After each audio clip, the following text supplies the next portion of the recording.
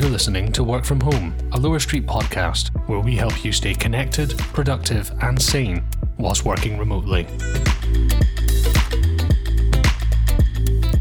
On today's episode, we're looking at places to find remote jobs, how the global lockdown is affecting some of the world's most overworked employees, and a huge list of free tools. First up, we found a number of remote work job boards. Now, with everyone moving online, a number of industries have been hit particularly hard. You don't need me to tell you that a lot of people are looking for jobs at the moment. So we have a collection of websites here, the first of which is weworkremotely.com. This is a huge online jobs board which has a number of pretty substantial full-time remote work jobs on it. And by the looks of things, they are actually truly remote insofar as you don't have to be in Northern America for all of them, which is definitely a bonus. If you've looked for remote work online before, then you'll know that it can be quite difficult sometimes finding somewhere that wants to employ someone that is remote but is also outside of North America. So that's a pretty good sign on this one. Another website is remoters.net. And this has a large number of software engineering, digital and product marketing, business management and sales, and customer support jobs. We'll have a link to all of these sites in the show notes so you can go and take a look. And we also have a place called GoWFH, which is a list of verified work from home and remote jobs from all around the world. This one has a really interesting variety of job postings on it, from property manager to online English teacher to engineer and marketing data analyst. And finally, the fourth board is dynamitejobs.co. They have a pretty similar selection of jobs as the previous three sites, but 4 is the lucky number, I think is how it goes. So do check out all of these websites. We have them linked in the show notes. And let us know, have you used any of these websites to find remote jobs before? How have they worked for you? I know that I've had a fairly wide experience with a whole bunch of different online job marketplaces, some of them better than others. So let us know, wfh@lowerstreet.co. Next up is a slightly different sort of article to the ones that we'd normally talk about, and this one is about the Japanese salarymen. Now, if you don't know about them, they are a traditionally overworked or ritually overworked group of workers in Japan who stay in the office all day, fall asleep at their desks, have massive commutes either way, and their entire life is utterly dominated by work. And the reason that it's utterly dominated by work is because of this strange need to show an unwavering and inhuman level of commitment to whatever it is they're doing.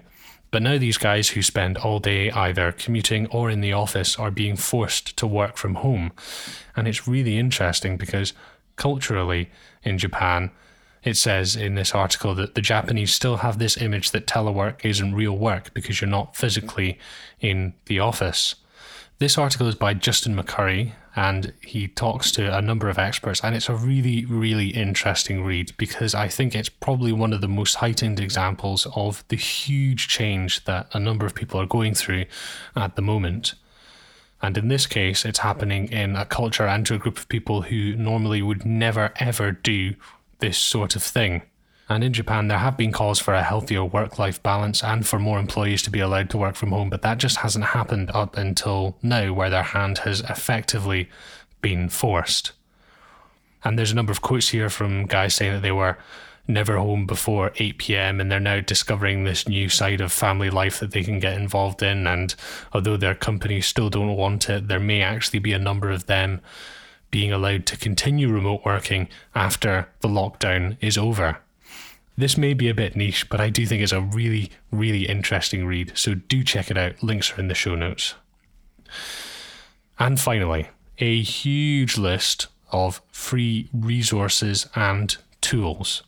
This has been one of the great trends of this whole period of continued and increased working from home that we're in at the moment, where a number of companies have either changed how they offer their services, or a number of them have made them free, even if it's just for a short period of time. Now, this is a link to a Google Sheet. It's a collaborative job, and there are a whole bunch of people who have contributed to free tools and resources in the categories of productivity, files and security, finance, non-work, media and design, communication, and news.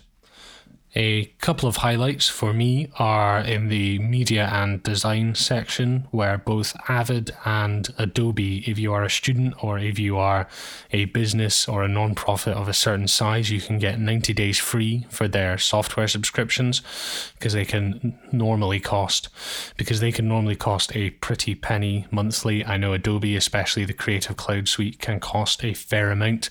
So if you can get any money off on that, then that would be brilliant. And in the non-work area, Rosetta Stone is completely free for students over the next 3 months, which sounds great, because Rosetta Stone is, of course, I think it still is even now, the one that a lot of people think of when they think of learning a language, but it is usually really quite expensive. So if you're a student and you're thinking of learning a language, then that might be one to hop on straight away. So there will be a link to that in the show notes. That's it for today's episode. Do you have stories about working from home that you'd like to share with us? Tips you'd like to hear? Or topics you'd like us to cover? Email us, wfh@lowerstreet.co. That's wfh@lowerstreet.co. And remember to subscribe for new content every weekday.